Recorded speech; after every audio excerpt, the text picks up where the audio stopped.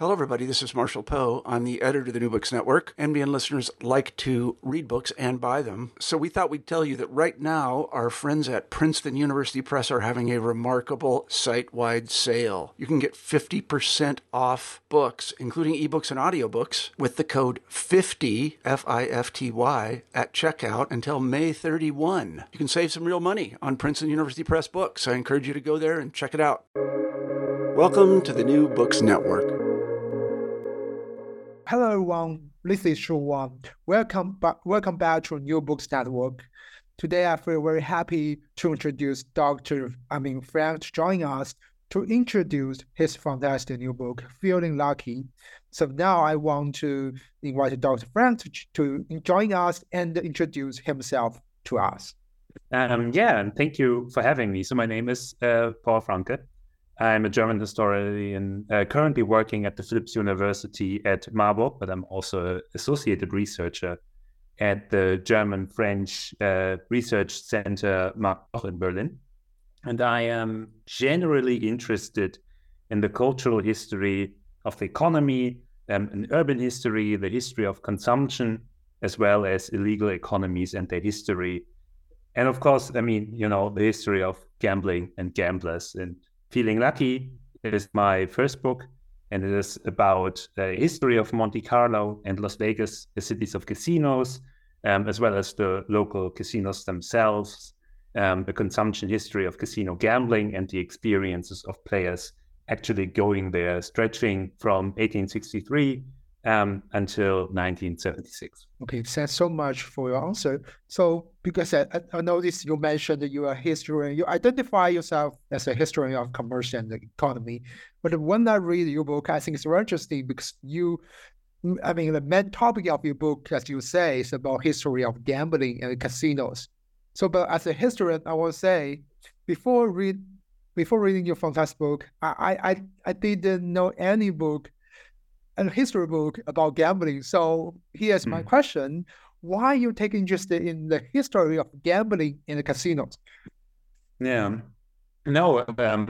a very good question, because it seems kind of counterintuitive, because gambling is such a fundamental part of so many cultures, globally speaking, that it seems almost strange that not a lot of historians have tackled the whole topic of gambling and organized gambling.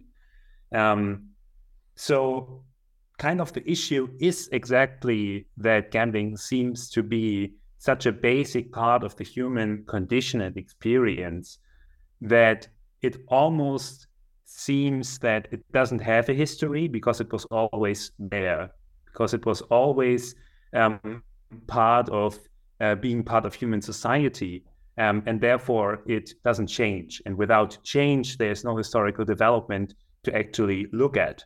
And I'm not the only historian who kind of questions this line of thought, but I'm really one of those putting it center stage and try to really tackle gambling not as an sort of constant of human existence, but rather to actually give it a history. And then my interest specifically in Monte Carlo and Las Vegas comes from bringing together cultural and economic history. So what I mean is that when I started this whole project, casinos were largely analyzed as sort of built metaphors or as societal issues made manifest. Similar to that, gambling was studied only from very certain vantage points. So it would be a window to the human existence or to a specific culture. So there was aristocratic gambling and working class gambling, or gambling as a way into cultural issues of certain societies. But I wanted to bring back economic questions. So how was gambling contributing to a larger history of, for example, the reorientation of the capitalist economy since the 19th century? And I was interested in how gambling was actually done in casinos, how people played, how they made sense of their activities, and how this could fit into a broader history of consumption, of design consumption spaces, and of economic questions. So I was also interested in how casinos were historically actually run, organized, built, designed, and how gambling as a historic practice brought together social, cultural, and economic factors. And to see gambling not only as rituals or as a set of abstract rules, but as an actual consumption practice. So that was really a prime motivator for writing Feeling Lucky. Thanks so much for your answer. Now let's turn to your book. So the first question about book, I would like to invite you to, advise you to describe the role of city space in the production of the consumption experience in Monte Carlo and the Strip in Las Vegas. Mm-hmm. So when I talk about consumption experiences that are produced via city space, for example, I mean that in the historical sources ranging back until the 19th century, when people stepped into the urban districts or casinos in Monte Carlo or in Las Vegas, they did not only gamble, but they sought out a very specific way of playing games of chance. So the casinos there did not offer the mere possibility to play, but a very distinctive experience of playing games. And many sources speak of this unique feeling that people felt when they stepped already into the urban spaces surrounding the casinos and within the casino district, so be it Monte Carlo or the Strip. So there is, for example, this travelogue from a later 19th century writer who stepped into Monte Carlo, and he said, every tended flower bed, every tickling fountain tells me I am in Monte Carlo. Or Hal K. Rothman, who was a historian of gambling and the American West, he's in one of his books he wrote, nobody ever went to Las Vegas and after seeing the Strip decided they really had to see Foxwoods. And I wanted to understand how urban space kind of created this feeling of uniqueness, to kind of understand how casino leaderships in both places set up a production nexus to create these impressions. And city spaces were kind of crucial in that.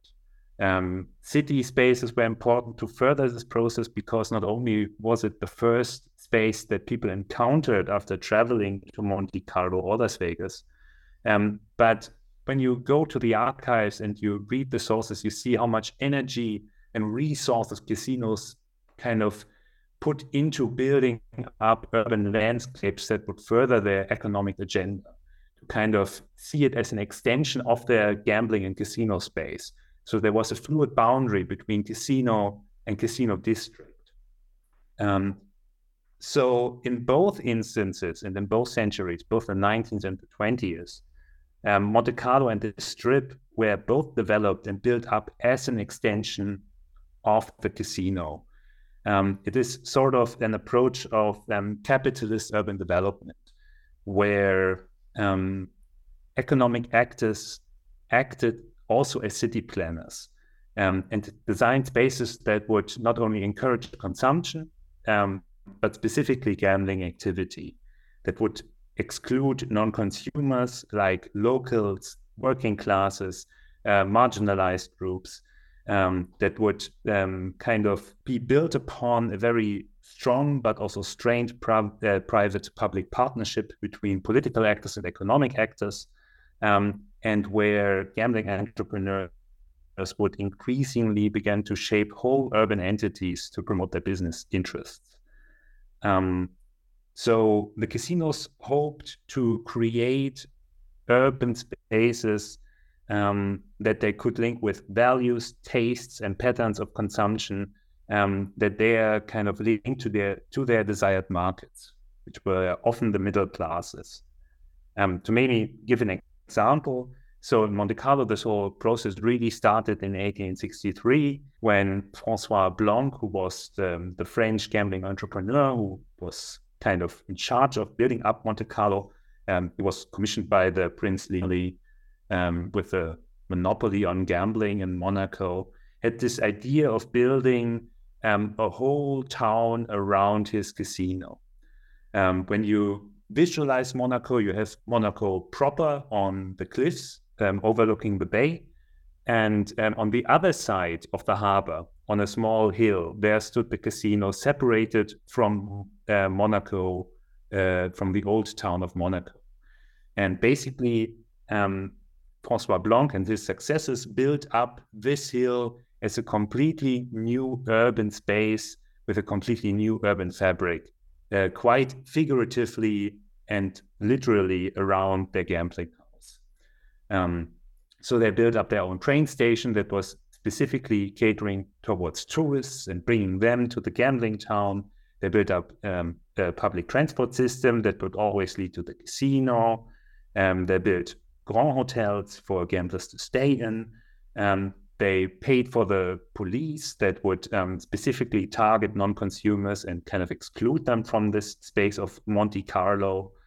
And they were in charge of real estate development. So they favored touristic housing over housing that could also be homes for locals. So you had a whole urban district that was built around the casino and built up as sort of this miniature metropolis with all the amenities and pleasures that the middle classes associated with leisure and leisure activities. While on the same side, you had a very targeted exclusion of the working class, of heavy industries, of pollution, anything that could kind of impede the leisure and pleasure-seeking gamblers coming to Monte Carlo. And everything in this district was linked to gambling. So not only physically, because all the boulevards and streets led towards the casino, but also because gambling was so normalized that it seemed as a natural extension of coming to Monte Carlo on leisure and pleasure trips. So you see how urban space and business interests really coalesced around these factors and questions. And in Las Vegas, things were different in the sense as there was no master plan by one entrepreneur. The strip was not organized by a single company or a single person, but by many competing groups. Yet nonetheless, there was a consensus and a shared aim that was to build up the strip in the 1940s and early 1950s to be a fine-tuned urban environment that should resonate with the primary market gambling casinos. So the white car-owning middle-class visitors, especially from Southern California. The strip was built to kind of channel movement towards gambling houses who encompassed all the leisure opportunities themselves rather than in Monte Carlo, where the pleasure and leisure in the urban space, Las Vegas casinos kind of united this within them. And urban planning by casino executives there tried to basically limit the construction of side streets, for example, or sidewalks to keep the strip as one central road lined up with gambling houses so that people would eventually end up there. The strip thereby slowly became its own casino-dominated urban entity, quite different from the actual city of Las Vegas to the north. It nonetheless also remained a highway limiting the movement of visitors into one direction, which was intended. It's also interesting that this kind of made the strip into a suburban structure, which resonated with larger US developments of shifting social and political focus from the inner cities towards the suburban in general. So you have suburban casinos that are built in a suburban space to appeal to the suburban middle class as a new and important group of potential gamblers and consumers. Okay, thanks so much for your answer. For the next question, I would like to invite you to describe architecture and the design of Monte Carlo's casino spaces in terms of their spatial script and the atmosphere there. I used the term spatial script that was originally introduced by Norman Klein to express that the casino leadership of Monte Carlo had a very defined idea how they would like consumers and gamblers to approach their gambling activities, how people should feel inside their spaces, how they should make sense of their gambling activities. But all these ideas could not strictly be enforced. They could only be encouraged. And therefore, I use this term script because it was an outlined experience that people could also deviate from, but that was nonetheless very real. So the casino, or the casino leadership rather, could only suggest how to engage with gambling. And they did so by designing spaces, building a casino in a way that would kind of channel people towards certain usages, kind of encourage them to play and engage in playing activity in a specific way. So the whole script had to bridge consumer autonomy and the ambition to produce and disseminate an experience beforehand, really. When you kind of imagine walking through the Monte Carlo casino, patrons could choose a room that reflected their gambling tastes, for example. When you enter the main gambling room, which catered more towards small-time gamblers that spent hours wagering small sums as part of a large group, usually made up of rather middle-class bourgeois tourists who played roulette, which was kind of the game of the masses at the time, and the most popular game in Monte Carlo. This main gambling room provided a spacious setting in which hedonistic and Orientalist fantasies really took center stage. They gave visitors the feeling that they were not only merely playing games, but were engaging in a very unique experience in a uniquely built-up setting for that. This was achieved partly by the decor, which adapted to popular tastes and kind of showed mock so-called Moorish designs and favored heavy gold ornaments, but also used big mirrors to brighten and broaden the space visually, while the roulette tables were built in the center of the room to kind of build and catch everyone's attention. Other gambling rooms featured other games, such as Trente et Quarante for the higher social classes in the Salle Tusée, which next room that people could. So the whole Monte Carlo casino was quite an eclectic structure, with each gambling room and each space featuring its own designs and scripts for people to engage with. The atrium, the very first space people entered after stepping into the casino space, kind of served as, for example, a transitional space. It was deliberately blurring the distinction between visitor, spectator, and gambler in order to bring the patrons to the tables and thereby transform them all into players. It also set the scene again with Orientalist designs that tapped into fantasies of empire that the predominantly European white male patron kind of harbored, and therefore also encouraged hedonism as it was closely aligned with Orientalist thought. The theater, which was also part of the casino, pulled double duty as the National Opera House of Monaco. It was used for round performances for the prince and his guests, but also had the more specific purpose to put people into a gambling mood. So when you look at, for example, the programs that are still archived, comedies and light-hearted performances took center stage. The architecture, the costume designs, everything was set up to be not intellectual challenging, but rather light-hearted, kind of put people into the mood to engage in leisure activities. And the next leisure activity available was, of course, gambling. So you have this going together of architecture, kind of design choices, but also very practical activities in one architectural spatial setting.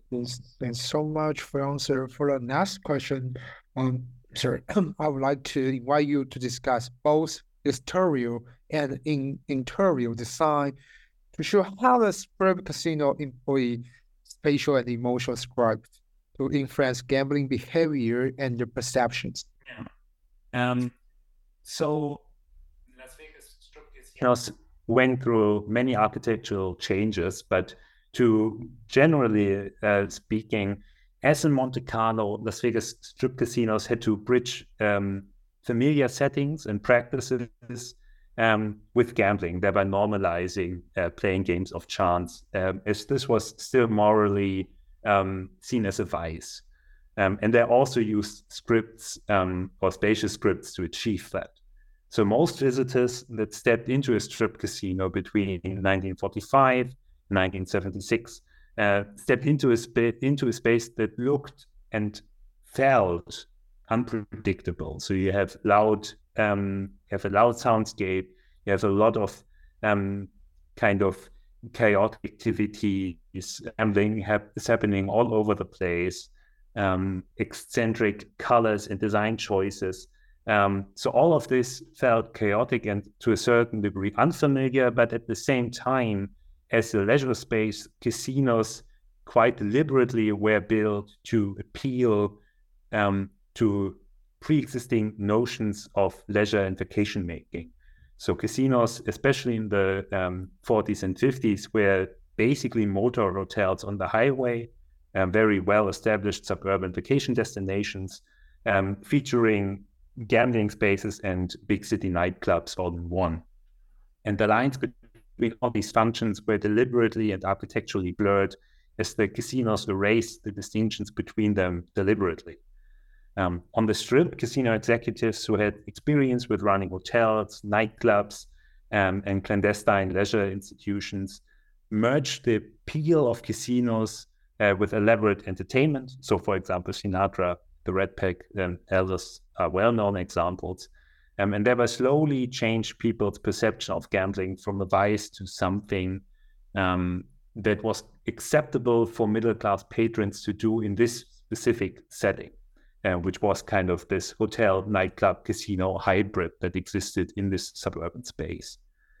At their core, strip casinos thereby thought to produce and sell a gambling experience that bridged contradictions, wagering hard-earned money in games with uncertain outcomes in a space that was rumored to have unsavory connections with the underworld, and yet present everything as exciting and safe. So although everything seemed excessive, like playing slots and dice in the pool, seeing a live circus show while putting everything on credit and listening to a combo in the lounge, people could still navigate the space as it kind of was familiar to them in other settings. So it was still a motor hotel, it was still a high-class nightclub, was still featuring restaurants and cafes, and gambling was just part of this whole nexus, so to speak. And that was possible because strip casinos architecturally were hermetic leisure spaces in a suburban setting. So they were self-sufficient consumption spaces designed to isolate visitors from the outside world and establish an atmosphere favorable to gambling activities because they just seemed part of this vacation you could have there. And casino executives and, interestingly enough, most visitors stressed the fun in gambling there, claiming it was quite a normal thing to do. It was an entertainment activity rather than a social deviant activity. And there was this big issue and concern because gambling was still largely associated with the frontier and with lawless spaces or with the inner cities, with marginalized people, with unsavory or immoral illegal activities. Yet in Las Vegas, because it was kind of grounded in a very leisure and pleasure associated environment, the activity and the perception of it changed in this, but only locally and temporarily, which is the important thing to remember because this was quite unique to Las Vegas. And as I said, casinos kind of still change, so can kind of identify three phases, one between 1945 and the 1950s, in which gambling houses kind of transformed from traditional Western-themed hotels into more luxurious casinos that imitated places like Palm Springs, that really went heavy on the nightclub entertainment and kind of reconceptualized gambling in this setting. Then second phase from 1950s to the mid-1960s. This is really the phase where the famous casinos kind of grew, the Desert Inn, the Sands.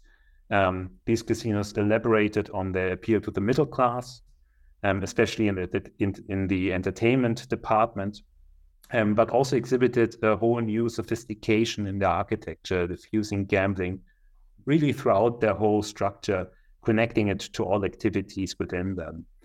And then the last phase that my book kind of looks at from 1966 to 76, where the strip shifted into themed casinos that started to imitate spaces such as Circus Circus or New York, the Tropicana, and where you really see this merging of casino with theme parks, which is the last phase that the chapter kind of investigates. Thank you so much for answer again. For the next question, I want to invite you to discuss the historical developments and the change in the professional biography of entrepreneurs and their workforces. Mm-hmm. So maybe to start with the workforce, the role was quite a crucial one because they were the ones that actually interacted with gamblers in the space. So that did not only include the croupiers, so the people who spun the roulette wheel, and the dealers who handled the gambling equipment, but also a whole wide range of service personnel. Because in both Monte Carlo and Las Vegas, casino leaderships thought to produce a gambling experience that focused also on legitimacy and fun and excitement.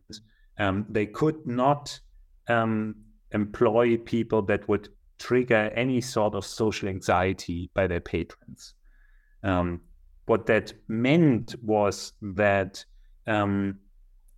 casinos very heavily tried to not employ groups that could trigger moral anxiety by their prospective patrons. So the workforce was really organized along the lines of well-established lines of power in terms of gender and race, for example. The idea was that, for example, people of color or women could be regarded as controversial, suspicious by the overall white, heteronormative clientele that both casino industries kind of imagined as their primary market.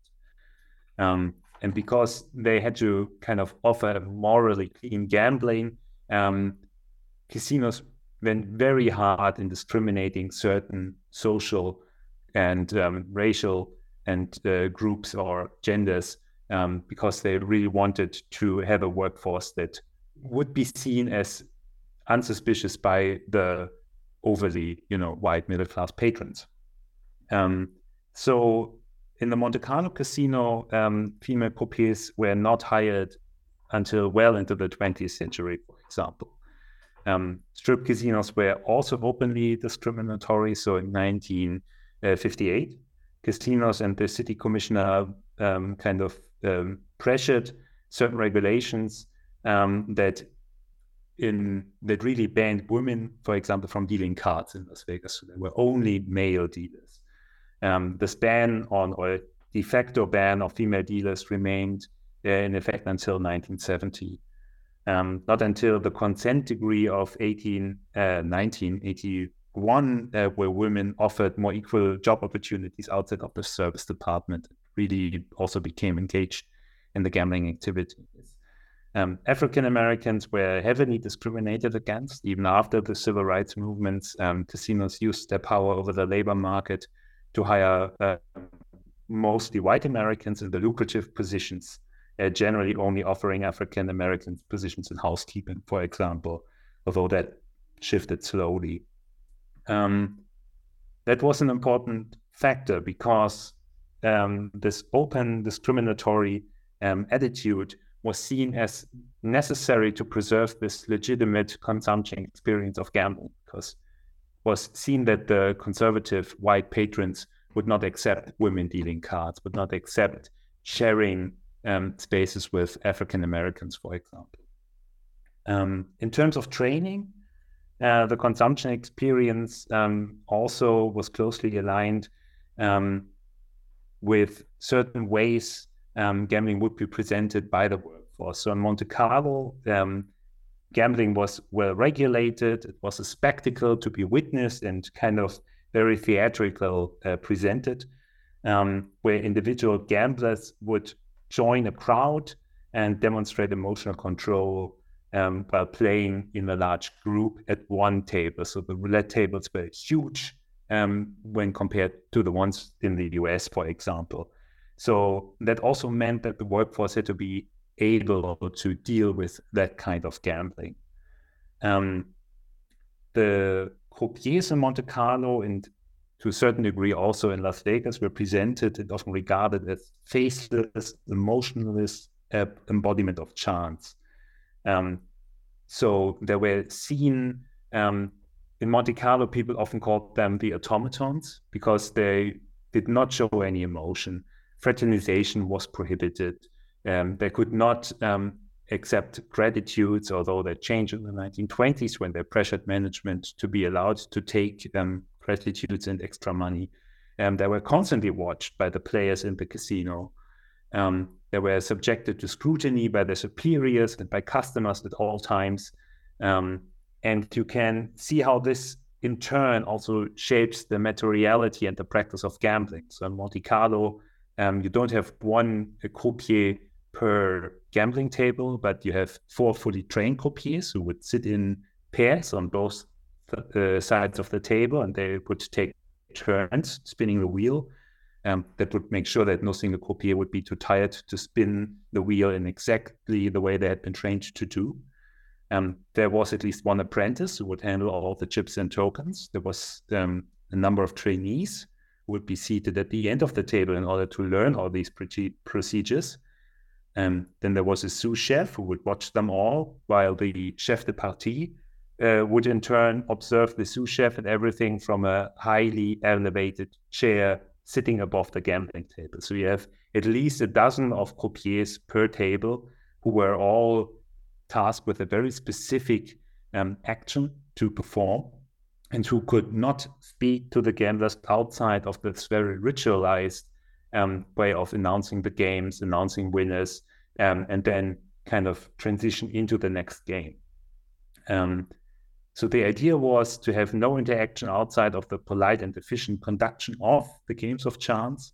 Croupiers were supposed to exhibit a very particular emotional style as well. So unattached coolness, so much so that gamblers often wrote in their letters and in their personal diaries, are they still even human? Because they're so devoid of any own agenda. And that was also deliberately designed because casinos wanted the croupiers to seem objective, to be not seen as adversaries to gamblers, but mere conductors of the games. Vegas casinos were different because gambling was done different there. So although they had similar surveillance mechanisms, so typical spatial layout of a Las Vegas casino supported a number of tables, usually in a sort of oval arrangement, allowing for easy supervision from central authority figures. And throughout the 1950s and 60s, a single dealer would work a table, not a whole group, as in Monte Carlo, while the floor manager supervised between 2 and 6 tables, and therefore dealers at once. And these floormen were directly responsible for overseeing the cash flow of the tables and ensuring the legitimacy of the games by catching cheaters, or stand kind of ready to address any concerns customers might have. 10 to 12 tables formed the pit, which was then again overseen by a pit boss who reported directly to the manager on duty. So you have this very elaborate hierarchy where no dealer would be unwatched at any moment. And as a Monte Carlo, dealers were not supposed to feel responsible for wins and losses, but to merely conduct the games. The gambling experience in this setting was capitalist and consumer-oriented, which meant it could not be competitive. So people did not compete with a casino, but with chance itself. The casino won by the players losing, but it did not actually participate in the games. And that was an important point. And many dealers said, it was an essential part of training to learn that you were not supposed to care either way, whether people won or lost. There's one oral history interview from 1978 where one dealer stated, the best dealers are the ones who don't care. It's not my money. The casinos can afford it. There's no real reason for a dealer to cheat. And that was the reasoning, Again, presenting legitimate games meant that players had to be sure that the dealer would just conduct the games and not actually interfere with them. And modern casinos, as part of the service industry, also kind of were part of this larger development where managers did not only seek to control workers' physical efforts, but their emotional labor as well. So the emotional labor of dealers consists of appearing calm, collected, uninvolved, but not disinterested or bored. So this was a fine line to navigate for them. While a lot of the service personnel were charged with the complete opposite. So especially the service personnel was kind of charged with evoke feelings of appreciation and fun, cheerfulness, and those were often, interestingly enough, women. So you have there a very strict line of division between the genders as well. So you have white males that represented professionalism and figures of authority, while women as beverage servers and in Las Vegas as showgirls, for example, often explicitly or implicitly were charged with creating the cheerfulness and energy of the place, thereby also having a division of labor in terms of emotional labor.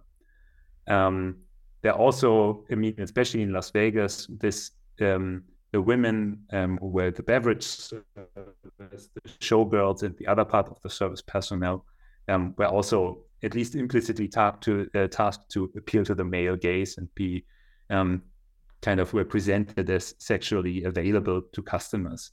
In 1969, the Dunes had a very specific clothing policy. For example, the Dunes is one of the strip casinos that required beverage servers to wear very short miniskirts and boots that the casino had pre-selected. And although the women of the workforce actually objected and tried to get this policy changed, management actually kind of stuck to this rule as they saw it as quintessential to the gambling experience.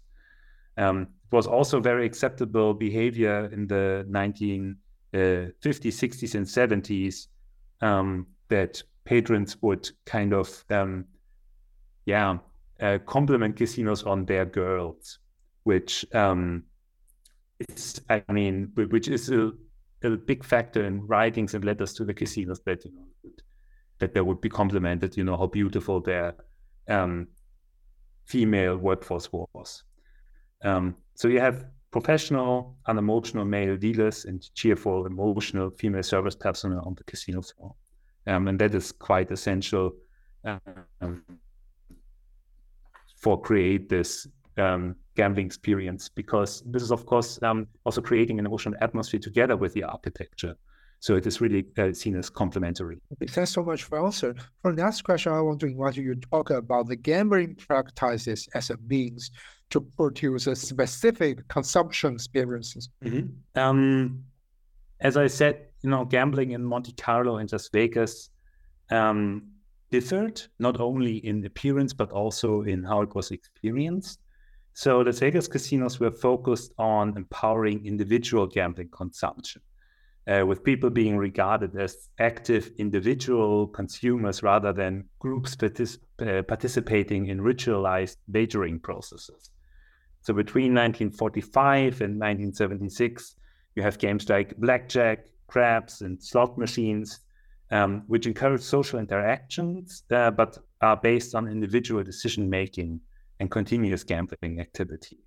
So you decide whether you take another card. You decide, or you roll the dice yourself. You pull the lever yourself. It's barrier-free. It's supposedly chaotic on the gambling floor, but it's really you interacting with the gambling as an individual. And this gave Las Vegas, and by extension American gambling, this aura of being democratic, of being egalitarian, even though in truth the casino, as I previously spoken about, was highly monitored and controlled, and not to mention, racially segregated. And And in that, gambling fit the pattern of the post-war American consumer republic. It was consumption for empowered individuals from the white suburban middle classes. And in contrast, gambling in Monte Carlo was a spectacle practiced at the center of gambling rooms, but in groups, as part of a crowd. The emotional style was also different from Las Vegas, because players expected each other to not show emotion. It was kind of this idea of, many gamblers talk of good digestion, which they mean, you are not supposed to be too upset about the losses and not too excited about the wins. To behave according to this notion of temperance, which was a big bourgeois and middle class value, especially in Europe at the time. So there you have a more centralized, more ritualized gambling activity. You would also play roulette, so you would put your chips down, and then the wheel would be spun, but you were part of maybe over a dozen people playing at the same time, which was much less focused on the individual consumer as American gambling was. And even American roulette, tables are smaller. You don't have a whole bunch of croupiers, but again, one-to-one interaction. So in both contexts, casinos adapted games to fit their targeted market segment, but also playing styles of their respective patrons. In Monte Carlo, more centralized, more ritualized, and more focused on groups. But in Las Vegas, on the other hand, you have more self-confident individual consumers with more agency, or supposedly more agency. And that is something that also sets these two casino contexts apart and shows you again that despite both offering gambling, they offered very distinctive gambling experiences, which is the overall aim of the book to show. There's so much. For the last question today, I want to invite you to discuss those gamblers who had many different agendas when stepped into the casino. What I mean by different agendas is the fact that gamblers were not controlled or just seduced by casinos, which is the old trope. There is a gambling historian, John Findlay, who once asked, were all gamblers suckers and escapists? Basically addressing the issue, if you choose to gamble, you're either a sucker because you don't understand the system and that you won't win, or you're an escapist who kind of takes refuge in games of chance because the harsh social, cultural, political realities that surround you. And consumption history does really stress the agencies of consumers, and I wanted to bring that back into the history of gambling. I think it's easy to lose sight of the fact that despite casinos putting so much energy and effort in controlling movements and evoking emotions, so on and so forth, that people still had agency on how or whether at all to engage with gambling activities. And I therefore wanted to include a chapter that shows that gamblers in Monte Carlo and Las Vegas could and did approach games of chance in ways that suited their own agendas. So some maybe only watched the games and enjoyed the spectacle. That was called to flutter in Monte Carlo, where you just would enter the gambling room and sit at the side and watch other people play. And maybe you did participate and maybe you did not. Many eventually did, but only because they wanted to be part of the experience more directly. Other people in Monte Carlo just gambled for fun and make games of chance part of their leisure and touristic routine, basically seeing it as an extension of their travels to the Riviera.